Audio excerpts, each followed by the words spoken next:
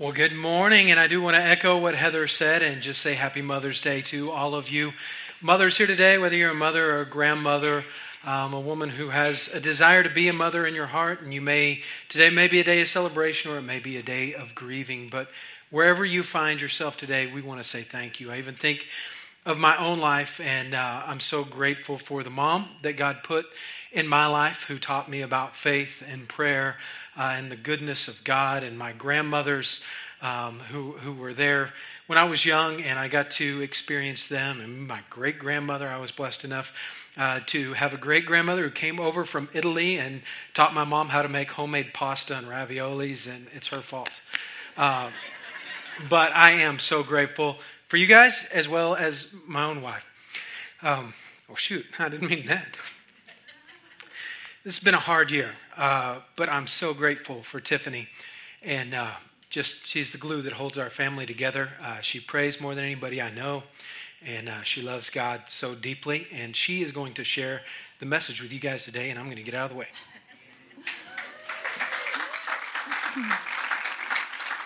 Good morning. It is so good to be here with you, and I just want to echo what he said. Happy Mother's Day. I know that we have moms, stepmoms, grandmothers, some great-grandmothers in here, and we just want to take a moment to say we recognize you and we love you, and we also know on the other side of that there can be much pain. Maybe Happy Mother's Day isn't appropriate, and so we see you and we love you and we honor you too. So I just wanted to take a second to say that. Okay, so I have to say it's both thrilling and terrifying to be up here today, so I thought I'd do a little something to break the ice, okay? My family knows that I like Reader's Digest. I don't know if anyone else does, but if I'm on a trip, I pull it out, and they're like, oh, great, she's going to read all the funny jokes and stuff to us. I have a captive audience, and at some point they're going to see me crying because I'm real sappy when it comes to those stories. Adam joked one time when I pulled out 2 Reader's Digest and 1 Kleenex. He said it's the Reader's Digest challenge. So anyway, I'm going to start with a little funny. It says, after Sunday school, my 3-year-old Colby exclaimed, I hate Jesus. Jesus is yucky. I was mortified. Several minutes went by as we drove home, and terrible thoughts filled my head.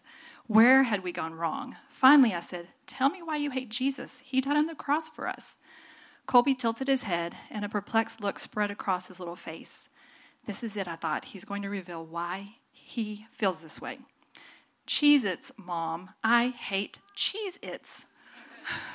So, there you go. The other thought I had was, this could be my opportunity to do a cool mom dance move. However, it always turns out way better in my head than when I actually do it, and you can ask my kids about that one. So, really, in all seriousness, it is a privilege and an honor to be up here to be able to speak to you. It's a sacred time, and I don't take it lightly, and so I just do want us to open in a quick word of prayer. Dear Heavenly Father, I thank you for this time that we have together to look at your word together, to learn more about you, and I pray that, Lord, you would be with the words that I share and that you would be with the hearts of the people receiving it today. In Jesus' name, amen. So in thinking about a lasting legacy, as I knew the series is starting this week, I kind of hop on and I start looking up the word legacy, and I look up the phrase lasting legacy, and I consider the legacy that my parents have left for me, or leaving for me, my mom, and I think about the legacy that I'm currently building and leaving for my children and their children's children, and even the sphere of influence. As Adam spoke about last week, we all have that sphere of influence. And so it may be your children and your family and your friends, your coworkers. And so as I considered all that and what is legacy, overall, legacy means a culmination of family history, lessons, beliefs, and values. And as Christians, it's the stories of the things that God does in our life, how he carries us and lives in us and, helps us. So it's a culmination of all of that. So every day, week, month, and year, we are living out a legacy that was left or is being left to us from those that are ahead of us, and it is being built for us to leave as well for the people that come after us. I do believe as a Christian, one of the most important aspects of your legacy is the spiritual component.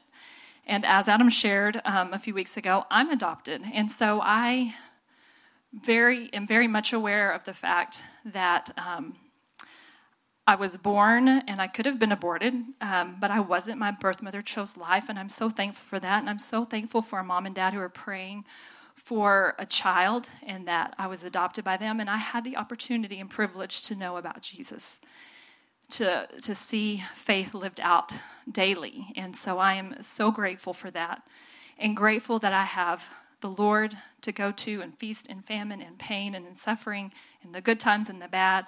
And I pray that that's the part of my legacy that I am working on building, working on obeying the Lord and refining, so that I'm living it out for my children and those around me for now and for the years to come. So as we go through this series, I do want us to consider for a moment the legacy that maybe you're living with right now and the legacy that you're leaving. And maybe there's pain in that. Maybe there's pain in what you grew up in, and maybe there's pain or regret in how you're living your legacy out right now. But you know what? There's a Redeemer. There's a God in heaven who loves and cares and redeems our story.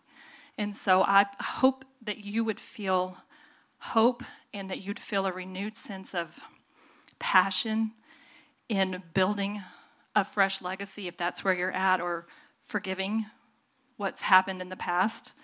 And so I just want to remind you that there is a Redeemer. And going through this series, this lasting legacy, we're going to learn about that in the next few weeks. Today, we're going to be looking at the life of Ruth. Okay, and I have to start out with the news flash. This might come a little bit shocking to some, but life can be hard and messy, and there is suffering. Shocking, isn't it? Okay, not really. We all are very acutely aware. We're maybe right in the middle of suffering, or just kind of come out of one season of suffering. And I hate to say it, I know that there are sufferings, ahead. But it really isn't a news flash. And in the book of Ruth, in the life of Ruth, we see at the very beginning of her story, there is suffering. But we can't just stop there. Just like in life, we can't just stop when there's suffering and go, okay, well. So we want to look at and see what parts of her story we can pull out and we can learn from as we are looking at legacy. Okay, so we're going to just start right here with the scripture. The story begins with the trip at the very beginning of Ruth. Ruth 1 through 2. In the days when the judges ruled, there was a famine in the land, and a man of Bethlehem in Judah went to sojourn in the country of Moab, he and his wife and his 2 sons. The name of the man was Elimelech, and the name of his wife Naomi, and the names of his 2 sons were Mahlon and Chilion. They were Ephrathites from Bethlehem in Judah. They went into the country of Moab and remained there. So we have Elimelech and Naomi and their 2 sons, and they have left Bethlehem, gone to Moab, and they're escaping the famine that's in Bethlehem. Chapter 1 of Ruth only has 22 verses, and between verses 3 and 5, Naomi loses her husband. She gains 2 daughters-in-law, and then loses both of her sons, Ruth 1, 3 through 5. But Elimelech, the husband of Naomi, died, and she was left with her 2 sons. These took Moabite wives. The name of the one was Orpah, and the name of the other Ruth. They lived there about 10 years, and both Mahlon and Chilion died, so that the woman was left without her 2 sons and her husband. So we see suffering. We see these 3 widows clinging to one another, hurting and in pain and sad. But we don't want to stop there in the story, because that's kind of depressing. We might look at our own life and think we're in the middle of suffering. Okay, so let's not stop. Let's keep going. Let's walk through the book of Ruth and learn some rich lessons of things that we can do to build our legacy and to help us kind of walk out of this area of suffering, good life lessons for us and for those around us. Okay, so now finally, things have been bad and suffering has happened, but we do see that word comes that the famine is over, and Naomi is going to go ahead and leave Moab and go back to Bethlehem. Ruth 1, 8 through 10. But Naomi said to her 2 daughters-in-law, Go, return, each of you, to your mother's house. May the Lord deal kindly with you as you have dealt with the dead and with me. The Lord grant that you may find rest, each of you in the house of her husband." She is hoping that they'd go on to marry. Then she kissed them, and they lifted up their voices and wept. And they said to her, "No, we will return with you to your people." So we see that they cry together. And Ruth and Orpah insist, "No, we're going to just go ahead and stick with you. We're going to go back to Bethlehem." It didn't take much more convincing and talking. Orpah decided, okay, you know what, I'm just going to go back and live with my family and stay. But Ruth, she chose differently. She was ready to leave Moab. And she was ready to leave physically. She knew it was going to be a move. She was going to go to Bethlehem. But I think in many ways, Ruth was ready for a fresh start. She was ready to move and leave the beliefs and the rituals of her country. She was ready to leave the familiar coffee shop on the corner and her family, and she was ready to start fresh. And we may be in the middle of a suffering season, and I realize, like moving out of San Antonio, we understand it's not practical. So if we look at it from kind of a spiritual aspect, we see that Ruth, she had seen about the God of Israel, lived out in her father-in-law and her mother-in-law and her, husband and all. And so she understands there's something, that she needs a little something different. So this is an opportunity for her to pursue that. We see that. And we can totally read it in Ruth 1:16 through 17. I'm sure it's a very familiar scripture, but Ruth said, "Do not urge me to leave you or to return from following you. For where you go, I will go. Where you lodge, I will lodge. Your people shall be my people, and your God shall be my God. Where you die, I will die, and there I will be buried. May the Lord do so to me, and more also, if anything but death parts me from you." So we see that Ruth has this commitment. And so the first point I really want to pull out of this section of Scripture is Ruth's commitment. She's ready to move forward. She's committed to leaving the suffering behind. And I think many times in our life when we go through these seasons, it's in the pain and in the suffering that we learn the growth, and we go deeper in our faith and stronger. And she was ready to move forward, even spiritually speaking, ready to leave the old and go to the new. And so I think it's important for us to learn from that and gain from that we want a commitment to say in our hearts, that we want to commit to follow the Lord. Maybe it's coming into relationship with the Lord today. Maybe it's getting back on track because, you've kind of slipped back. But the commitment to the Lord and the commitment to following Him, that's something that we want to build into our legacy that influences those around us, whether it's your spouse or your children or that sphere of influence around you. Ruth 1:22 said, so after, this goes on and Ruth has committed to Naomi, I'm going to go back with you. Ruth 1:22 says, "So Naomi returned, and Ruth the Moabite, her daughter-in-law, with her, who returned from the country of Moab. And they came to Bethlehem at the beginning of barley harvest." So we see here they are coming back just in time for the barley harvest. Ruth 2:2 says, "And Ruth the Moabite said to Naomi, 'Let me go to the field and glean among the ears of grain after him, in whose sight I shall find favor.' And she said to her, Naomi said to her, 'Go, my daughter.'" So we see that Ruth wants to work. She's willing to work. She's not going to just sit around and bum off of Naomi. Hopefully Naomi gets a job, and then I can just sit around and, hang out and bum off of my mother-in-law. So we see that she kind of tells permission to go and work. And so Ruth 2:3 says, "So she set out and went and gleaned in the field after the reapers, and she happened to come to the part of the field belonging to Boaz, who was of the clan of Elimelech." Elimelech being her father-in-law. We see that she happens to be in the portion belonging to Boaz. He's a prominent man of noble character from Elimelech's family. And that, was Ruth's father-in-law that passed away. So we see that God is in the details, they come back to Bethlehem, and she happens to be in the field of Boaz, and we'll see a little bit more of the importance of that here in just a little bit. But we do see that God has provided. So we see Ruth and her commitment to stay with her mother-in-law, to go ahead and go into that new land and serve the Lord. She knew what she was getting into, and we see that he's provided, as she's committed. But the point I really want to bring out of this is that she had a willingness to work. And many times, all through our life, we need to have that willingness to work. And I don't just mean physical, although we all understand the benefit and the importance of physical labor, working. But many times it could be working on relationships that are strained, forgiving, parenting, working through, difficult circumstances. We need to have, I think it's important to have as part of our legacy, that willingness to work, to do the dirty work, to do the hard work, to get into the trenches, and not be lazy spiritually.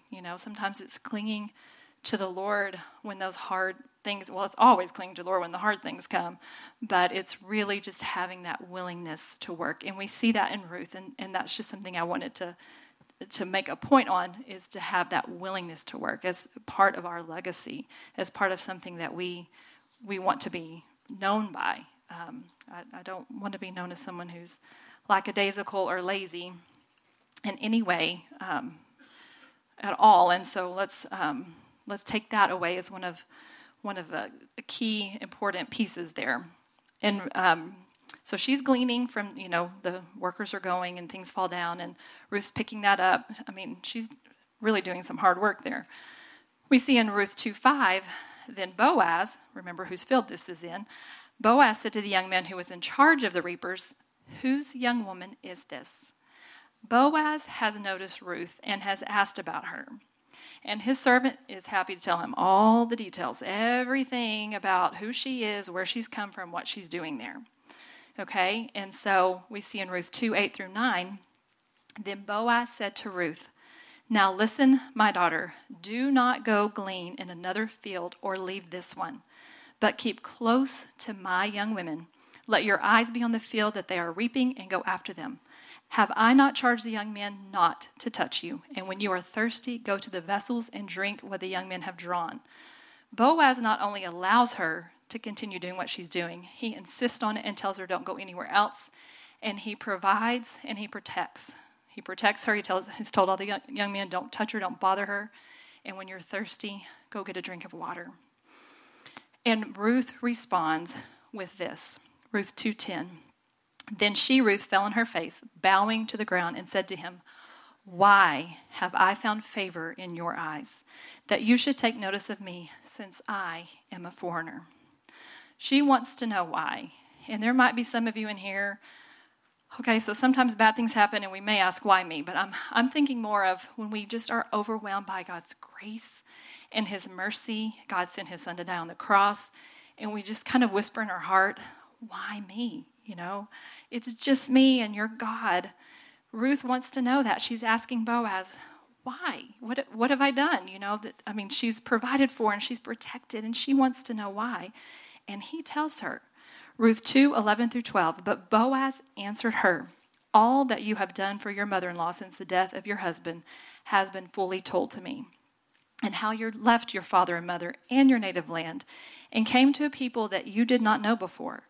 The Lord repay you for what you have done, and a full reward be given you by the Lord, the God of Israel, under whose wings you have come to take refuge." He is reaffirming her decision.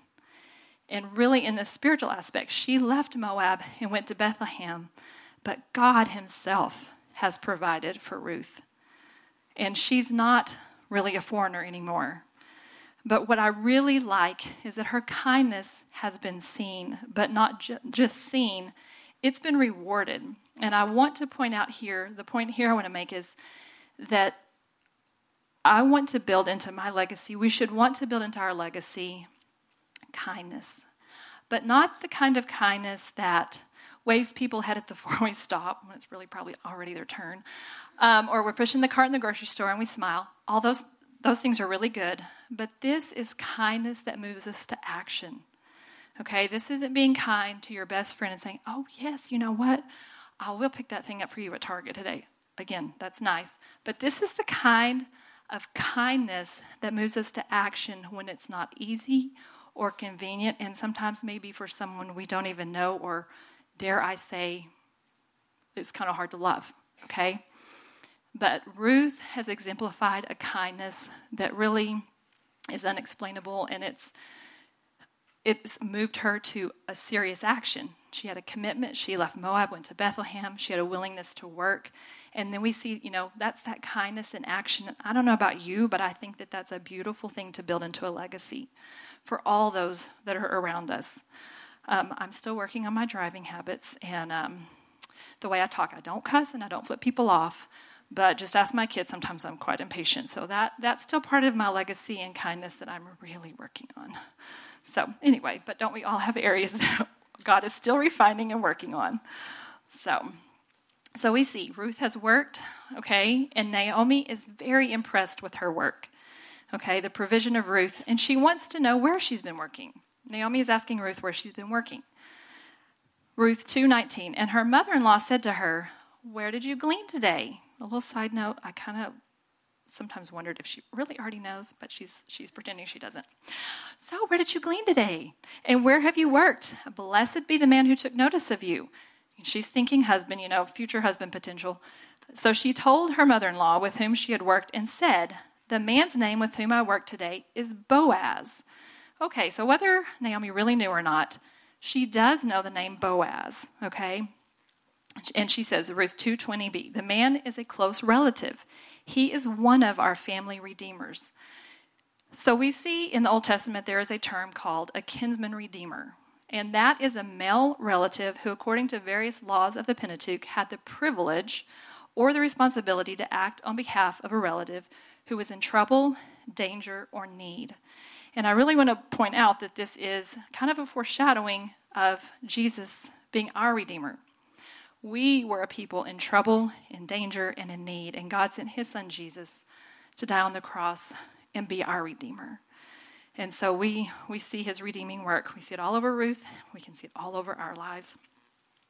Ruth 2:23a says, so she, Ruth, kept close to the young women. She did what Boaz had said. She stayed where, he told her, and she gleaned until the end of the barley and the wheat harvest. I want to point out, it notes that they arrived at the beginning of the barley harvest, and it says here that she worked until the barley and the wheat harvest were finished. She did not quit.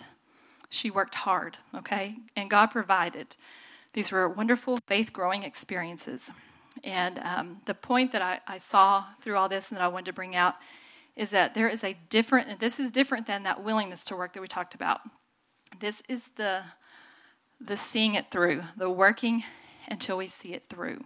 And I realize we may not always see the end of everything that we're working towards, especially spiritually when we're praying for someone or working on those relationships or parenting our children. Sometimes it does seem like it is an endless job, and and I'm not knocking it. It's a worthwhile job. It's just that we need to be willing to not quit when it gets hard, which I know is a lot easier said than done, and we all have our moments, and that's okay, but it's important to keep going, to be forward moving, to not stop, to not quit, to not go back to the land of Moab.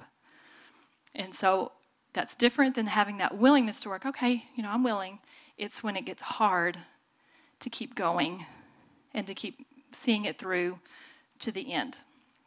And so I just wanted to make that point in our legacy that we need to be people who are willing to see that thing through, whatever that thing is for you. Okay, so Naomi, we already know she'd really like to see Ruth be married. It would be a benefit to Naomi, but I think her heart is really that her daughter-in-law be provided for, okay? So she's playing a little matchmaker here. She really does have a desire for Ruth to find a husband. In Ruth 3:1-4, we see that Naomi, her mother-in-law, said, my daughter, should I not seek rest for you, that it may be well with you? Is not Boaz our relative, with whose young women you were? See, and put on your cloak and go down to the threshing floor. But do not make yourself known until he has finished eating and drinking. Smart mother-in-law, she knows. Let the man finish eating and drinking. He'll be completely satisfied then. But when he lies down, observe the place where he lies, then go and uncover his feet and lie down, and he will tell you what to do. And Ruth replies, all that you say I will do. With the prospect of Boaz as the kinsman redeemer, it was time for Ruth to take another step of faith and obedience. Ruth listened to Naomi's instruction for approaching Boaz. And so we see at midnight, Ruth 3:8, at midnight the man was startled and turned over, and behold, a woman lay at his feet. My goodness, that's got to be a little bit of a shock. So she tells him who she is, why she's there. And I guess he probably already knows who she is once he's like woken up and lit the candle. But she tells him why she's there and who he is to her. So Ruth 10 through 11 says, and he said, this is his reply to her, may you be blessed by the Lord, my daughter. You have made this last kindness greater than the first, in that you have not gone after young men, whether rich or poor. And now, my daughter, do not fear. I will do for you all that you ask, for all my fellow townsmen know that you are a worthy woman. So that is a beautiful response to Ruth from Boaz. And he recognizes that she is a worthy woman. Other translations say a woman of noble character. And so the point here being character and integrity. You know, our name can precede us. I hope when, that happens, it's for all of us that it's good and positive and, associated with that commitment and that tenacity and the willingness to work and faith and trust in God and kindness that moves us to action and a willingness to work through things and see them to the end. And so, in short, being a person of noble character is an important part of building a strong legacy. Okay, and so Boaz goes on to tell her after he's listened to her and after he said this that there is one that's a little bit closer to him in relationship that could, step in, but that he already told her he was willing, he was willing to do whatever it was, but they were to go back to sleep and he would take care of the matter in the morning. So Ruth goes and tells Naomi everything. And Naomi tells her to wait until the final word from Boaz. Ruth 3:18. Naomi tells Ruth, wait, my daughter, until you learn how the matter turns out, for the man will not rest, but will settle the matter today. She trusts and obeys again. So this is all about to pay off. And the point that I want to bring out of this, and we see it a little bit throughout the whole story, really is her trusting, her faith, and her obedience. Those are three key parts of walking a spiritual, Christian life. And I think it even goes to Ruth listening to someone that God put in her life. So there may be people in your life that God's placed there. It's important for you to listen to them. It might be your spouse. It might even be things that we learn from our children, because those of us who have kids, I find myself sometimes going, wow, I've learned so much from them. Sometimes I just learn what not to say because I hear it repeated. So anyway, but having faith and having trust and having obedience, we need to have that in our life as part of our legacy. Ruth's simple and consistent acts of faithfulness have kingdom-sized ramifications, as do our simple acts and consistent acts of faithfulness. They have kingdom-sized ramifications. Ruth 4:1 says, now Boaz had gone up to the gate and sat down there, and behold, the Redeemer, the other person that could redeem Ruth, of whom Boaz had spoken, came by. So Boaz said, hey, come over here, come sit with me, let's talk. And so Boaz lays it all out, and I'm thinking this guy was like, cha-ching, cha-ching, there's some land, it's going to equal some money, this is really good, until Ruth 4:5-6. Then Boaz said, the day that you buy the field from the hand of Naomi, you also acquire Ruth, the Moabite, the widow of the dead, in order to perpetuate the name of the dead in his inheritance. Then the Redeemer said, I cannot redeem it for myself, lest I impair my own inheritance. Take my right of redemption yourself, for I cannot redeem it. He was all in when it was just land, but put the woman in there, and he's like, that would somehow mess up his inheritance that he was already in line for if he took the wife of another man. So he said, it's all yours. Enjoy. And Boaz had already said he was going to step up and do it. So Boaz, he takes it. He calls everyone there as a witness. He is not just taking the land. He is taking a wife. He is stepping in as the kinsman redeemer. Ruth 4:9-10. Then Boaz said to the elders and all the people, "You are witnesses this day that I have bought from the hand of Naomi all that belonged to Elimelech and to Chilion and Mahlon. Also Ruth the Moabite, the widow of Mahlon, I have bought to be my wife, to perpetuate the name of the dead." And I do want to point out that God sent his son Jesus to die on the cross to pay our sin, to pay our debt, which was, a gracious gift. And so this is much deeper than just buying land and acquiring a wife. He was, really stepping in there to really turn this story around. So Ruth went from living her everyday life in her home country. She gets married. She faces suffering. But then we see the redemption. We see her life lived out with commitment, willingness to work, kindness that moves to action, that willingness to work through to the end, having faith and trust and obedience, and being a woman of noble character, all things that are so important. And all the while, they do not know, Ruth and Boaz do not know the full impact. They did not know that Jesus himself would be born through this lineage. Ruth and Boaz have an awesome family history of redemption. Even better, through this family tree, the Redeemer, our Redeemer, would come back to buy back the world. Ruth 4:11-12 says, so all the witnesses that are there, then all the people who were at the gate and the elders said, "We are witnesses. May the Lord make the woman who is coming into your house like Rachel and Leah, who together built up the house of Israel. May you act worthily in Ephrathah and be renowned in Bethlehem, the birthplace of Jesus. And may your house be the house like the house of Perez, whom Tamar," that's another one we're going to be looking at, "bore to Judah because of the offspring that the Lord will give you by this young woman." Ruth and Boaz get married. They have a child. The women come into the streets. They're rejoicing. They're rejoicing with Naomi because not only has Ruth been redeemed, but Naomi has been redeemed. She's being provided for and taken care of. So we just see all the good that's coming out of this. And Ruth and Boaz have a baby. Ruth 4:17 says, "And the women of the neighborhood gave him a name, saying, 'A son has been born to Naomi,'" her grandchild, "and they named him Obed. He was the father of Jesse, the father of David." Does any of that sound familiar? A little bit of genealogy of Jesus there. So we see that God takes the suffering and he redeems it. We see the beautiful lessons that we can learn from Ruth in building our legacy. And it's usually not in the way or the time that we define. I find that it never is. But I do find that it's a far greater, far deeper, and far better. And I want to leave you with this. In our waiting place, cling to the hope that God will not leave our stories unfinished or unredeemed. They may not look how we expected, but as with Ruth and Naomi, our story is his story. Let's pray. Dear Heavenly Father, I thank you for your word. I thank you, Father, for a lasting legacy. I thank you for the opportunity to know you. And I pray that today, anyone here that does not yet know you will come to a saving knowledge of Jesus Christ, who redeems and loves. And for those that may be far away, help them to come back. And I just thank you so much for your grace and all that we can learn through the truth in your word. And I bless each person here today. In Jesus' name, amen.